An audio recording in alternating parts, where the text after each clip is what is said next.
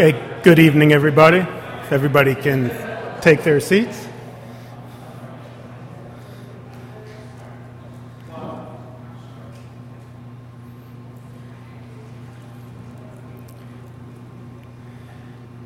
Okay, good evening. Welcome, Calvary Chapel. Well, for those that don't know me, my name is Glenn Siegel. And I'm up here this evening not just to give Pastor Tim a much-needed rest so he can kick back and relax tonight. I'm up here because I've had the blessing and I've had the absolute honor to be part of his mentor group for the past 2 years. And as part of that group, we get to be up here, and I get the absolute opportunity and joy to be able to share God's Word with you this evening. But before I get into the message tonight, I'd like to open up by asking everybody a question. The question is, I'd like to ask you, how have you responded in your life when God has asked you to do something, when God has put a calling on you? Did you respond immediately? Did you respond willingly? Did you respond with confidence, seizing the opportunity that God has given you? I'd love to sit up here tonight and tell you that is how I respond, but that would absolutely not be true. I often respond with doubt, with hesitation. Because the thing is, when God asks us to do something, so often He asks us to do something that takes us completely out of our comfort zone. It brings us to a place where we feel we don't have even the ability to do what God has asked us to do. And that brings in that doubt, that brings in that fear, that brings in those worries. Maybe that brings in some excuses. And I get it. But if you're like me, you can take comfort in knowing that when you can turn to God's Word and see that some of the greatest men of faith often struggled in the exact same way. And that brings us to our study tonight. You can open up your Bibles to Judges chapter 6. And while you turn there, I'm just going to give you a little background on the book of Judges for anybody that may not be familiar. And the book of Judges starts off shortly after Joshua has just led the Israelites. They're now into the promised land. They're into the land of Canaan. And it covers that time period from where they're about to settle in the promised land, going all the way up to when Israel turns to a monarchy, where they are asking for a king, and God will use Samuel to anoint Saul as the first king of Israel. And it covers about a 325 years in Israel's history, which what should be a period of great prosperity is actually a period of tremendous darkness. Because over these 325 years, it's going to really show how Israel is an incredibly unfaithful people. They fail to drive out the nations around them, and they're going to continue to turn into this pattern, this cycle, where we're going to see Israel follow their own ways, follow their own desires, turn away from God, allow the nations around them to lead them away and worship other gods, and then it's going to lead them into sin. They're going to fall into sin, and then God is going to use the neighboring nations and raise them up to overpower Israel. Israel is going to suffer the consequences of their sin, where they are then going to bring them to a point where they cry out in supplication for God to bring them a Savior, to save them from their sins. And then God is going to answer the calls of His people, where He's going to raise up a man or woman to be a judge or a leader that's going to deliver Israel out of the suffering of their sins. And they're going to do that for a time period, and then they're going to fall right back into that pattern of sin in their life. They're going to backslide, go through a period of peace, and fall right back into that pattern again and again. We're going to see that throughout this period of history in the book of Judges. One of those men that God is going to raise up is a young farmer named Gideon. Gideon is the fifth judge that God will raise up, fifth judge of Israel, and he's going to be used to defeat the army of Midian. What's interesting is there are more verses in the book of Judges written about Gideon than any other of the judges. A lot of us, when we think of the book of Judges, we may think of Samson. I know I certainly do. But there's actually more verses written of Gideon than any of the judges. So God reveals to us the humanity of Gideon. But this evening, we're not going to be looking so much at the life of Gideon. Rather, we're going to be spending our time specifically looking at the calling of Gideon, specifically focusing on this incredible interaction between Gideon and the angel of God. And we're going to take us up to about verse 27 in the book. And we're going to study this encounter not so much from a perspective of what it shows us about the man that Gideon is, although we're certainly going to see some of that, but more importantly, what the calling of Gideon reveals to us about who God is and how that applies to our life. When we are facing those situations where God asks us to do something and we feel like we simply don't have the ability to do it, we feel like we're not capable of doing what God has called us to do. And I started out asking everybody that question of how have you reacted? How have you responded when God has asked you to do something? I'd like to actually take that a little deeper and challenge you. And over the course of this study, you ask yourself, is there anything in your life right now that God has been asking you to do, that God has been calling you to do? Maybe the Holy Spirit has been prompting you to do something, and you simply haven't responded yet. You haven't done it for whatever reason. Maybe it's doubt. Maybe it's feeling like you don't have the time, especially in the days we're living in right now. I get it. We're all busier than ever. Maybe you feel like you simply don't have the ability for what God has asked you to do. And I believe that's what the Lord is saying to us tonight, is God wants to take all of us out of our comfort zone, especially the day and the age that we're living in right now. He wants us to go to a higher level of faith. He wants us to move forward and step out in whatever that is that He put on our heart, whatever He's asked us to do in this season right now. So I hope this evening as we go through our study on the calling of Gideon, I'm going to leave you with 4 truths about God that we can apply to our life and leave here encouraged by God's Word through the Holy Spirit, and how to take that step of faith forward when God asks us to do something we don't feel like we're capable of doing. Let's close our heads in prayer. Heavenly Father, Lord Jesus, we just thank you, Lord, that we can be here this evening, Lord Father God. Thank you for the freedoms that we have to be in your house, Lord Father God. Just thank you, Lord, that we have your word and your truth, Lord Father God. I pray, Lord, that you completely empty me of self, Lord Father God, that you fill me, Lord Father God, and you speak through me, Lord. Fill me with the Holy Spirit, Lord Father God, and you just prepare the hearts, Lord Father. Open up the mind, open up the hearts, open up the eyes of all those here this evening, Lord Father God, so they can receive what it is that you have to speak to us tonight. In your name, Jesus, we pray. Amen.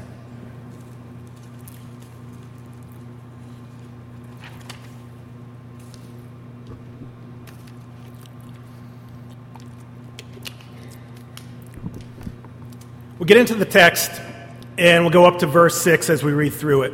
The people of Israel did what was evil in the sight of the Lord, and the Lord gave them into the hand of Midian 7 years. And the hand of Midian overpowered Israel, and because of Midian, the people of Israel made for themselves the dens that are in the mountains and the caves and the strongholds. For whenever the Israelites planted crops, the Midianites and the Amalekites and the people of the east would come up against them.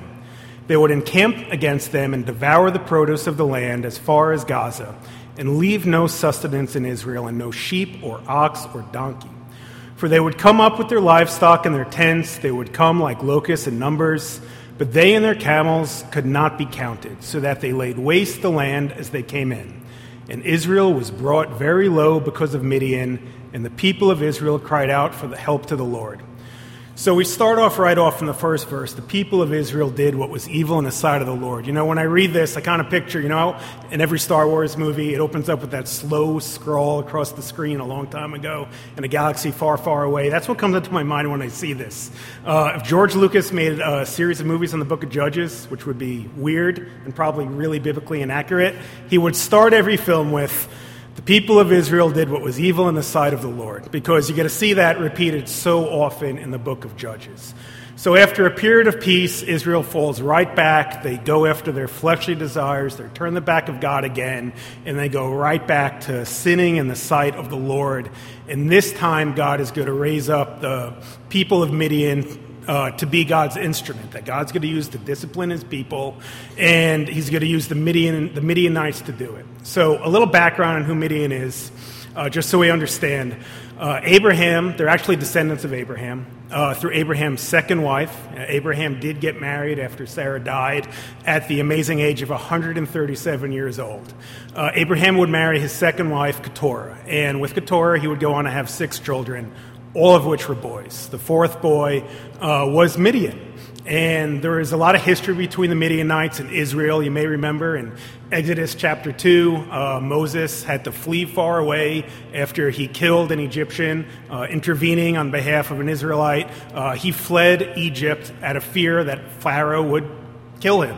He fled far away to the land of Midian, where Moses would then meet his wife, Zipporah, and his uncle-in-law, Jethro. And despite those connections, Midian actually would be great adversaries to Israel. They would be a constant thorn in the side of Israel.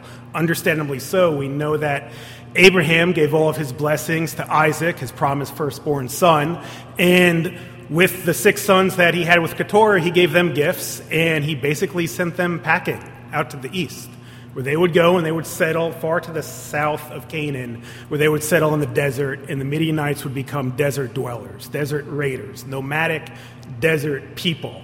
They would become so much of a hindrance and an issue to the Israelites that in Numbers 31, God will actually ask Moses to raise up an army of 12,000 men to ultimately destroy the people of Midian, because Midian at that time was working together with the Moabites, and they were kind of seducing, especially the men of Israel, away from God to worship Baal.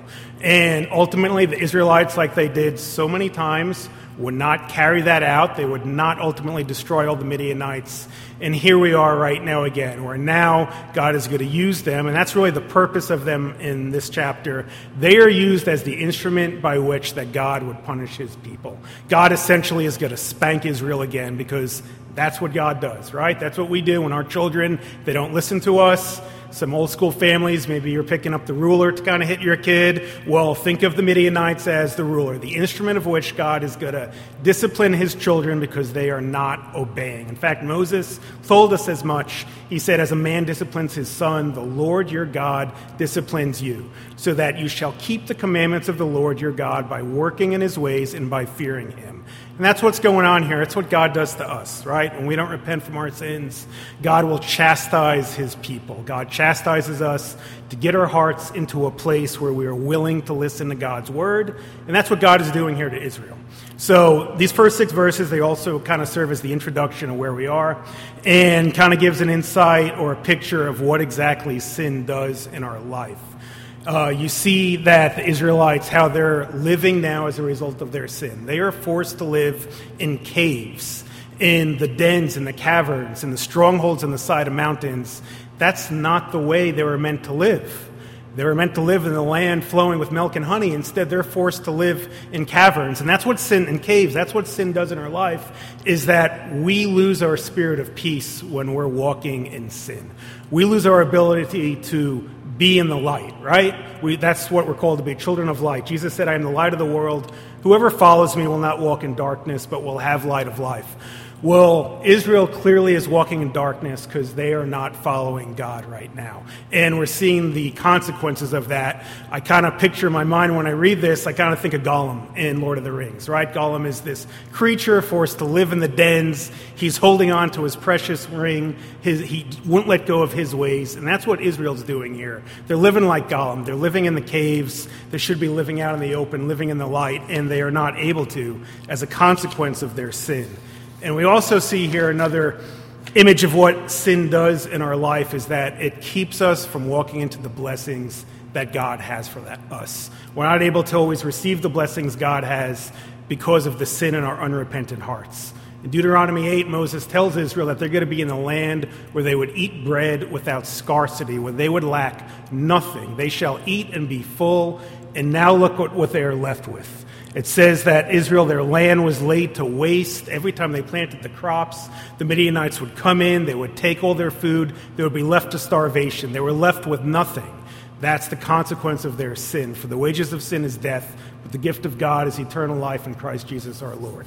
So we see that Israel is eventually brought into starvation. That's what it's going to take to get them to finally fall to their knees and cry out for God to save them again. And God is going to answer the cries of his people. I don't believe Israel at this point has repentant hearts, but The Lord does not treat us as our sins deserve or repay us according to our iniquities. And aren't you glad of that? Because that's what we see here. God hears the cry, hears the afflictions of his people, and out of his faithful promise, his tender mercies, he is going to deliver Israel from this. But he's not going to answer as they expect yet. He's not going to bring them a Savior yet. And we will continue verse 7 up to 10. When the people of Israel cried out to the Lord on account of the Midianites, the Lord sent a prophet to the people of Israel. And he said to them, "Thus says the Lord, the God of Israel, I led you up from Egypt and brought you out of the house of slavery. And I delivered you from the hand of the Egyptians and from the hand of all who oppressed you, and drove them out before you and gave you their land. And I said to you, I am the Lord your God. You shall not fear the gods of the Amorites in whose land you dwell, but you have not obeyed my voice." So God is going to answer with the prophet before he answers with the deliverer.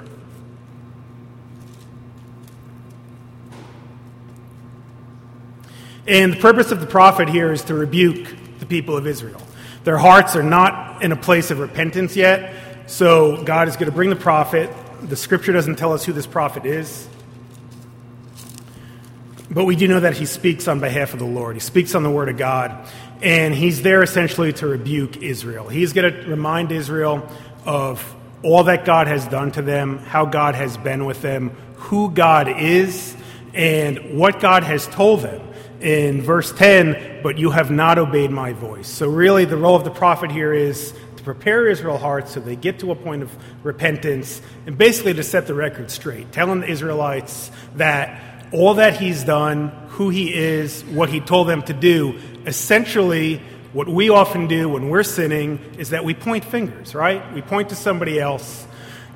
Israel is pointing to the Midianites, saying, we're suffering because of the Midianites, but that's not what the prophet is saying. That's not what God is saying to them. No, you're suffering because of your stiff necks, because you have turned your back to God. You have not obeyed. You have not walked in the ways you are called to walk. And that is the reason you're suffering. And I do believe that Israel turns to repentance because ultimately God will raise up a deliverer. And now we're introduced to Gideon. And we'll start just reading through this. Start with verse 11. Now the angel of the Lord came and sat under the terebinth at Ophrah, which belonged to Joash the Abiezrite, while his son Gideon was beating out wheat in the winepress to hide it from the Midianites. Here we're introduced to Gideon. We're also introduced to the angel of the Lord. Now, it doesn't say specifically who the angel of the Lord is, but we do know as we continue to read that this is actually Jesus Christ. This is what's called to a theophany or Christophany. It is a pre-New Testament, an Old Testament incarnation of Jesus. He's not fully human. He's not fully God, fully human here. He's simply taking on the form of man to convey something, which happens several times throughout the Old Testament. And then we're also introduced to Gideon. And I want to paint the picture here because it's so important from what we see in this incredible interaction between Gideon and the angel of God. It says that the angel sits down under the Ophrah tree. Some of your Bibles may say the oak tree. And, I picture he's sitting down and kind of means that he's observing Gideon. And what does he see that Gideon is doing? Gideon is down in the bottom of a well trying to thresh wheat. And I'm no farmer, but I know that wheat is not meant to be threshed in the bottom of a wine press. Wheat is meant to be threshed out in the open. So wheat is meant to be threshed.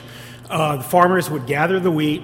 They would, after it was harvested, they would put it into, they would wrap it up. They would take it up onto a plateau, a threshing floor that was usually somewhere elevated, maybe made of clay, maybe made of stone, up high where there would be breeze. They would take the wheat, they would throw it up into the air, and they would want to get that grain. The cool breeze that would blow through would whisk away the chaff, leaving the grain behind. They would use a threshing fork to catch the grain that would fall.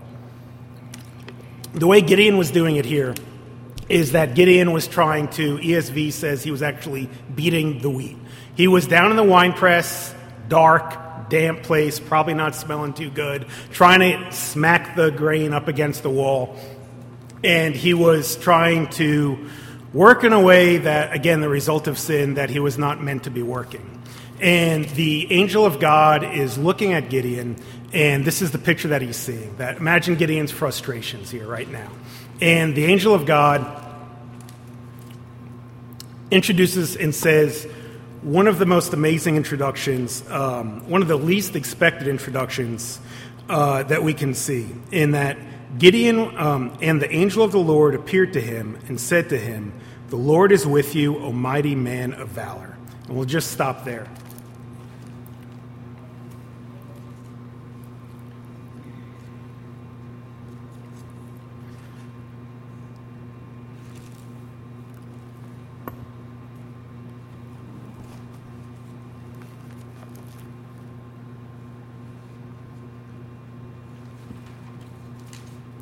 Sorry, lost my notes.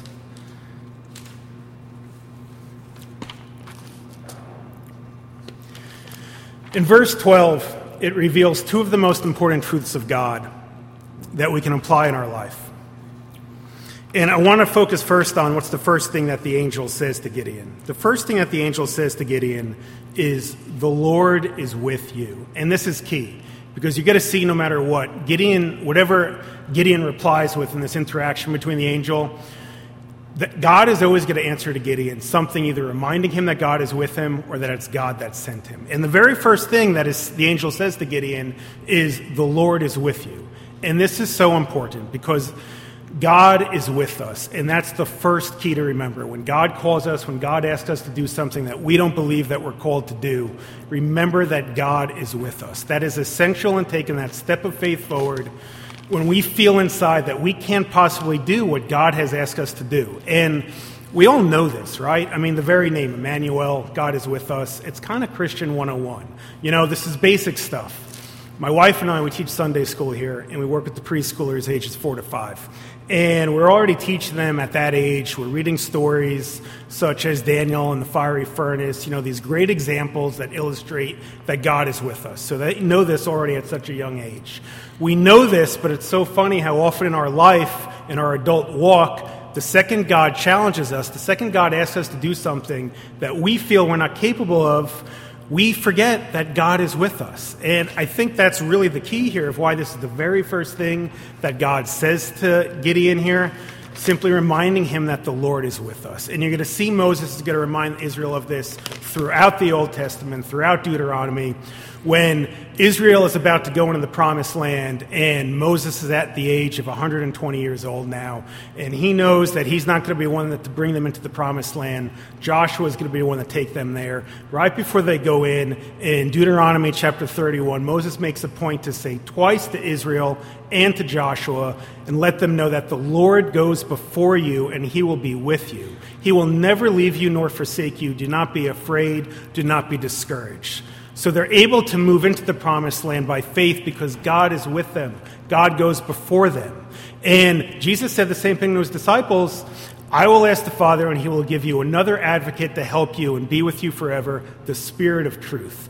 The world cannot accept him because it neither sees him nor knows him, but you know him, for he lives with you and will be in you. I will not leave you as orphans. I will come to you. And the Greek word there is used, translated, the Greek is parakletos, which is one who is by your side, especially in help.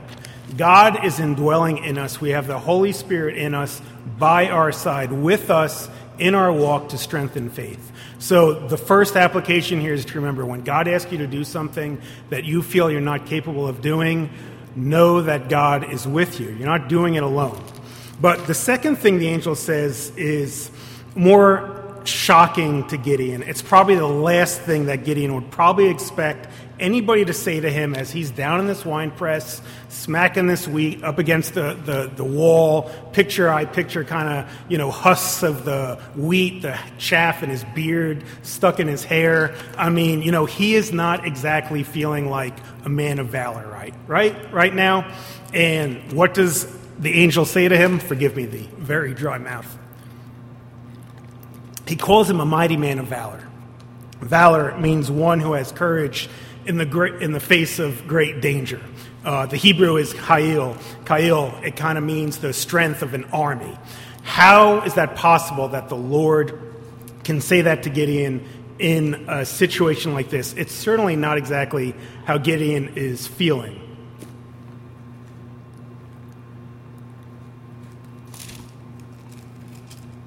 And, it certainly shows that God knows the ending from the beginning, right? I mean, we all know that God knows the plans he has for us. God tells Jeremiah in chapter 1, verse 5, "Before I formed you in the womb, I knew you. Before you were born, I set you apart. I set you as a prophet to the nations." And we know that God knows the calling he has for each and every one of us. But I believe the application here, what's so awesome, what this reveals to us, is that the angel is able to say this of Gideon, call him a mighty man of valor, because God looks at us through spiritual eyes. God looks at us and he sees our heavenly potential in us. God doesn't see things the way we do. Often we look at our situation around us. God asks us to do something that we don't feel we're capable of. And we look through our eyes at ourselves. We look in the mirror. We see maybe the worst qualities we have. We see all the things we can't do. We look at what our eye sees and the circumstances around us, and we define ourselves by maybe a hurtful word a loved one says to us. We define ourselves and our abilities by the circumstances that we're walking in right now.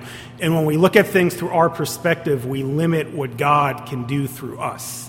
But God doesn't look at us that way, and that's the key here. That's the application. God looks through us through spiritual eyes. God sees that which is unseen. How can that be?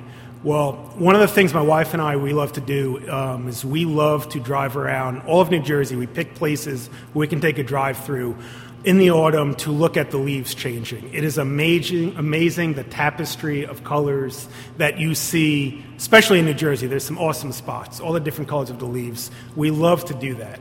But did you know that leaves actually are not truly,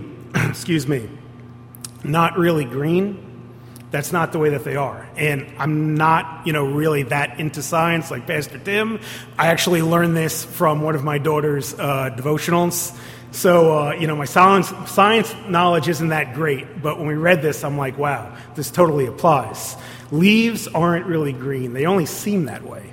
Each leaf contains chlorophyll, the green that captures the light and turns it into the food for the trees. It's the green that hides the leaf's true colors. In the autumn, trees produce less chlorophyll, and the green fades away, so the leaves then show their true colors. Those blazing reds, the bright yellows, those beautiful golds that depict that tapestry that I talk about that I love so much.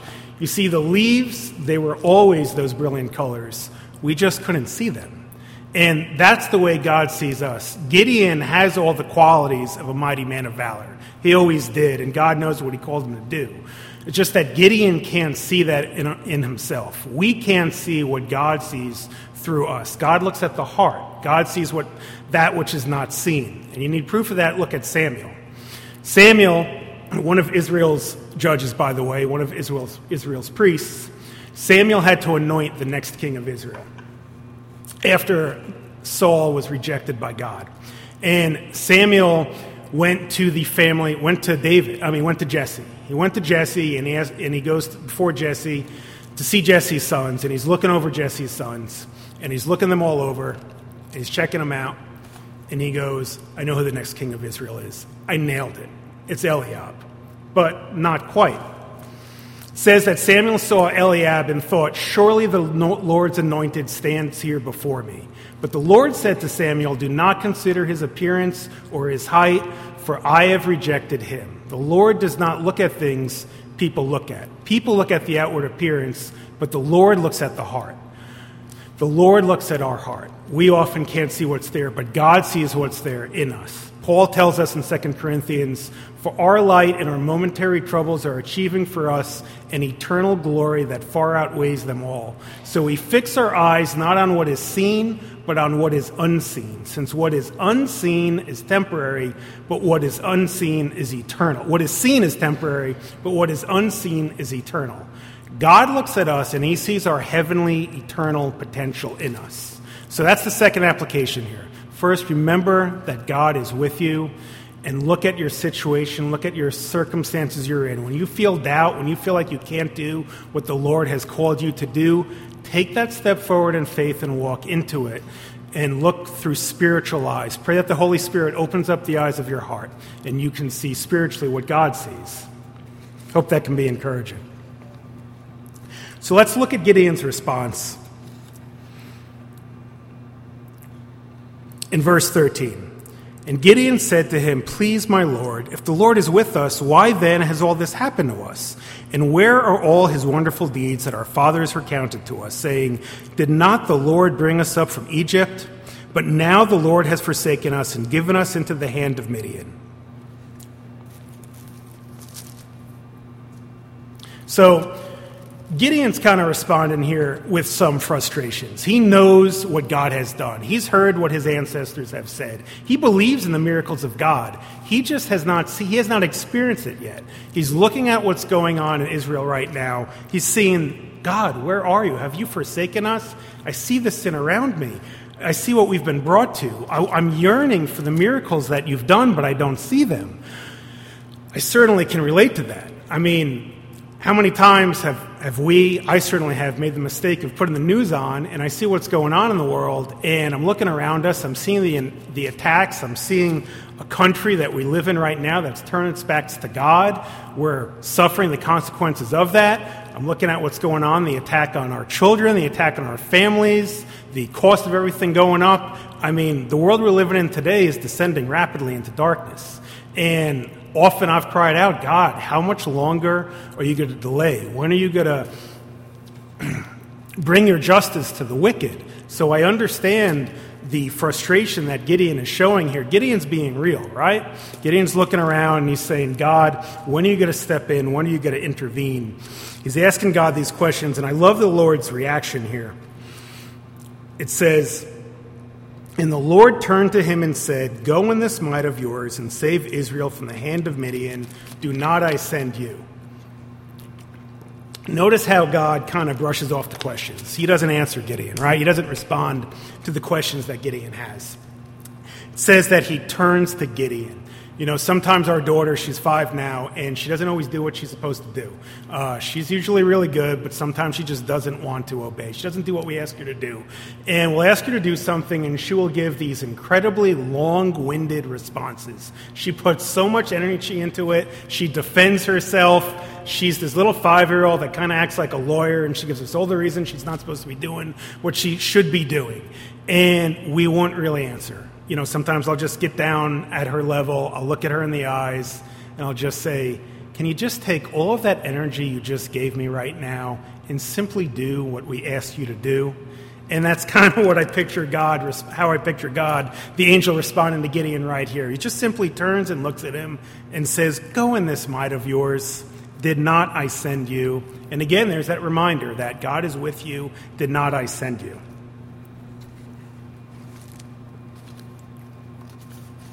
So Gideon, of course, is going to have another response.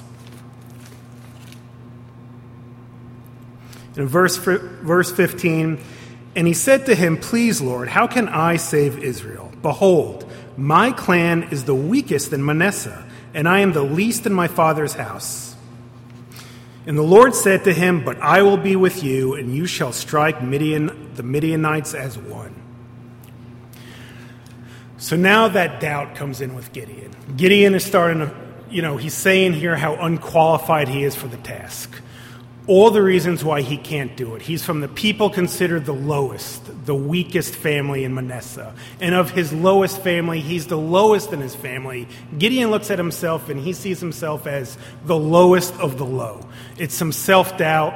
It's some humility. Gideon doesn't think much of himself. And I truly relate to this here. I have to confess, this is often my initial response when God asks me to do something. I get full of self-doubt. I feel like I'm not worthy. I feel like I don't have the ability to do it often when God asks me to do something that I don't feel I'm capable of doing. The Lord has worked on that, and the enemy has definitely used it as an attack on me, even as I'm preparing this teaching tonight. I'm willing to do it. I want to do it, but often I feel like I'm not qualified to do it. I'm the least qualified person to be up before you today and share God's word. You see, I didn't grow up in a family that was a Christian family. I grew up in a family that really never spoke of God, never spoke of the Lord. We didn't talk much of faith. Those kind of discussions really didn't happen in my family. And I didn't give my life to Jesus until I was well into my 20s. It took a tremendous tragedy, hardships, that would ultimately lead my entire family to give their lives to Jesus. And my parents are here today, and they will be the first to tell you that I was the hardest heart in my family, and I was the last to do so. I really wasted most of my youth, my teenage years, and my early 20s pursuing fleshly desires and going into that would lead me to absolute emptiness. I suffered terribly with severe depression. I pushed everybody away in my life, all of my loved ones away, and I really wasted my youthful years. Ultimately, I would give my life to Jesus through much suffering. And, you know, talking about what God asks you to do, that's really the most important calling we have.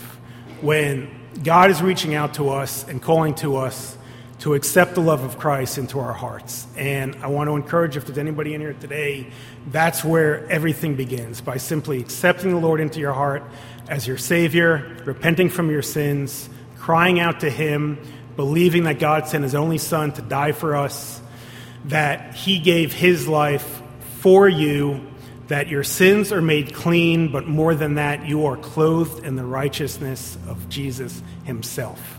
And that His grace is freely given to you, no matter how hopeless you feel. And that Jesus rose again. He's alive today. He's by the right hand of God. He ascended into heaven, where He is interceding on behalf to this very day. And He's going to come again to judge the wicked, to judge the living and the dead. And when you believe that, you're taking that greatest step of faith. I didn't do that until I was much older. And all of that, I tell you that because I'm sitting up here today, one, to be a testimony that we serve a God that can restore the years that the locust took away from us. And I'm up here today because I am incredibly weak. I am so weak. But I'm a willing vessel, and in my weakness, Christ is made strong. And I'm just up here to glorify God. And that's the third application, that God looks for those that are weak. He looks for those that are humble. And God looks for those so that He can get all the glory. And that's why I believe God chose Gideon. It's also why I definitely can relate to Gideon.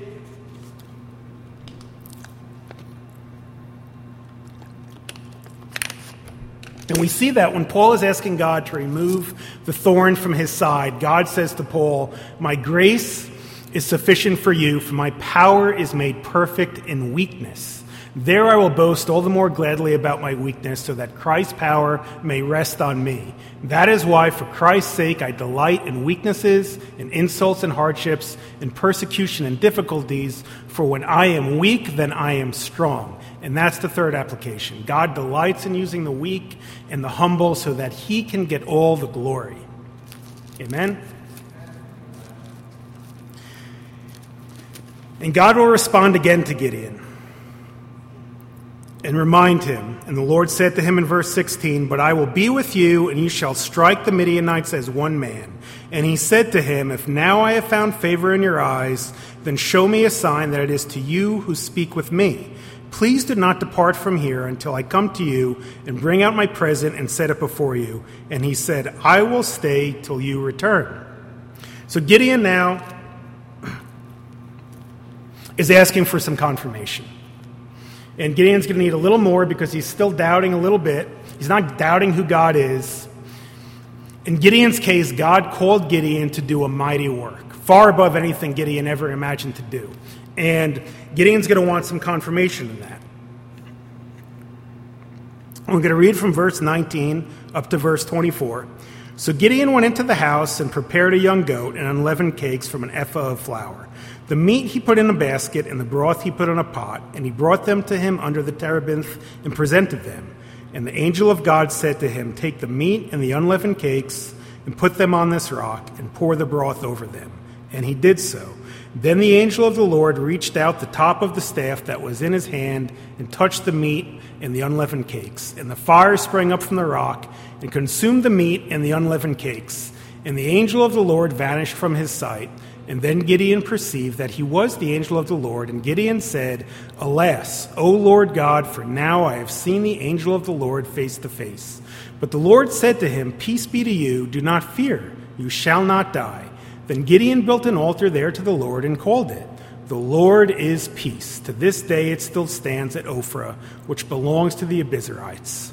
So Gideon's asking God for a confirmation, and I don't think that's a bad thing. If God asks you to do something that you feel you can't possibly do, you feel you're not qualified to do, you feel there's no way you can do it, wouldn't you want to be sure that it's God asking you to do it, right? I would call that wise. In fact, John says as much. We're told we do not believe every spirit, but test the spirits to see whether they are from God, because many false prophets have gone out into the world. So if God's calling you to do a great task, you're going to want to know truly that God is calling you to do it. You're going to want that confirmation, and I believe when we're walking in God's will, when God sees the purity of our heart and what we're trying to do for Him, God's going to honor that, and God honors that here. God wants to give us, and He will give us that confirmation so we can boldly move forward by faith into the work that He's called us to do.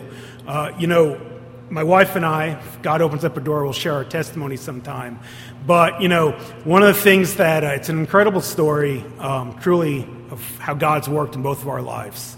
But I had to fly out one time to China, and I have barely traveled in my life.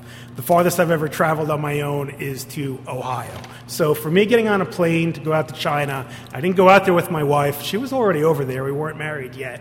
And I was going out there on my own, getting on a plane to take a 19-and-a-half-hour flight to a connecting flight for another 4.5 hours. So basically almost 25 hours of flying to her hometown, something that I never imagined in my life that I would ever do.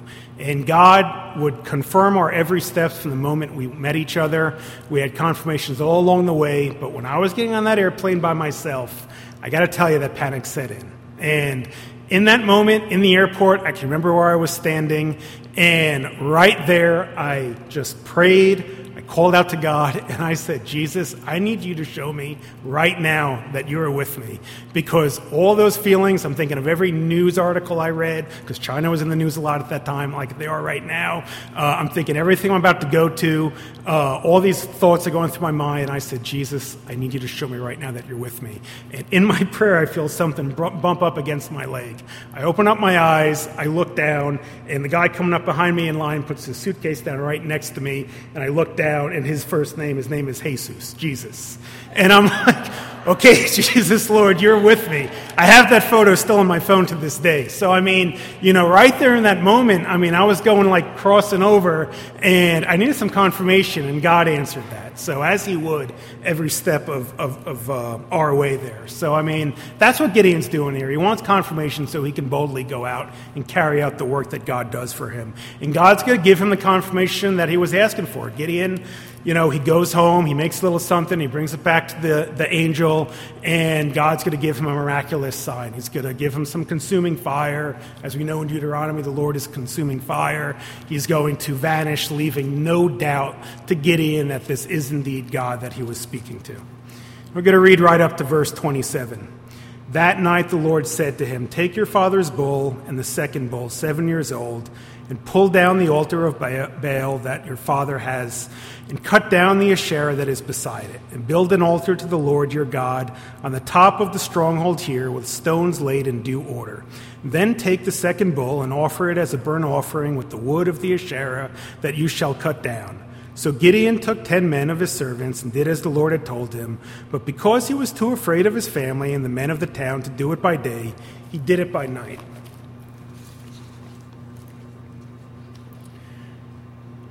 So Gideon at this point, he's probably ready to go. He just found out, think of the day that he just had. He just found out that he's going to be the one that God is going to use to crush the Midianites, defeat the Midianites. He's probably saying, Lord, how are you going to use me? I'm ready to go. Let's do this. And what does God ask Gideon to do?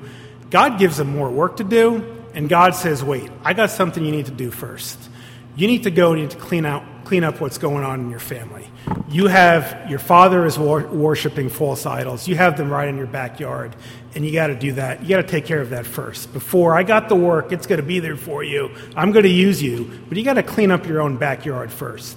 And I believe this is going to lead us to the fourth truth about God. And that is, fourth truth about God, who God is, when he's asking us to do something we feel that we can't possibly do. That is, don't avoid what God is asking you to do because you feel you're not ready for it yet, because you feel maybe you got some baggage in your life, because you feel, well, I got family problems, I got this going on, I'm not prepared, because notice that God gave Gideon the calling first. That's what God did first. And then God asked Gideon to clean up, take care of the sin that's in his own family, take care of what he needs to do. God will give us the calling. God doesn't wait for us to get our act in order. What he waits for us is he's looking for us to take that step forward by faith, and then God is going to continually work in us, continually to prepare us to step forward into the calling that he has for us. Look at Peter. Peter probably is not somebody the people around him at the time thought of as being a rock. Peter was all over the place, right? Peter was a little erratic. He constantly put his foot in his mouth. His temperament was up and down. Yet Jesus would say to him, "You are the rock upon which I will build my church." And look at who Peter would become. There may not be no man more solid than Peter in Scripture, but he didn't start out that way. So when God gives us a calling, he's not waiting for us to have our act together. He's not looking for us to be perfect. Somebody said to me once that God doesn't call the qualified, he qualifies the called. So don't avoid doing something because you feel you're not ready to do it. Gideon is full of fear. Gideon is full of doubt. Gideon's got some family issues. His family's worshiping other gods. But yet God can use Gideon. We see that Gideon, despite his fears, despite his doubts, despite his worries, he steps out by faith and does all the Lord calls him to do. The author of Hebrews, when writing of the great examples of faith and action, writes of Gideon among the heroes of faith alongside David. Hopefully this study this evening can encourage you, remembering that God is with you. When God has asked you to do something, don't limit God by what you see in yourself, by what your eyes see, by what you see in your circumstances. Remember, ask God to open up the eyes of your heart. Look through spiritual eyes. God is looking to use those that are weak. He's looking to use those that are humble. When we are weak, he is made strong. And recognizing your weakness, God's power is made perfect. And simply take the step forward by faith. When God has called you to do something, and as you do, he will continue to direct your steps and continue the work he began in you.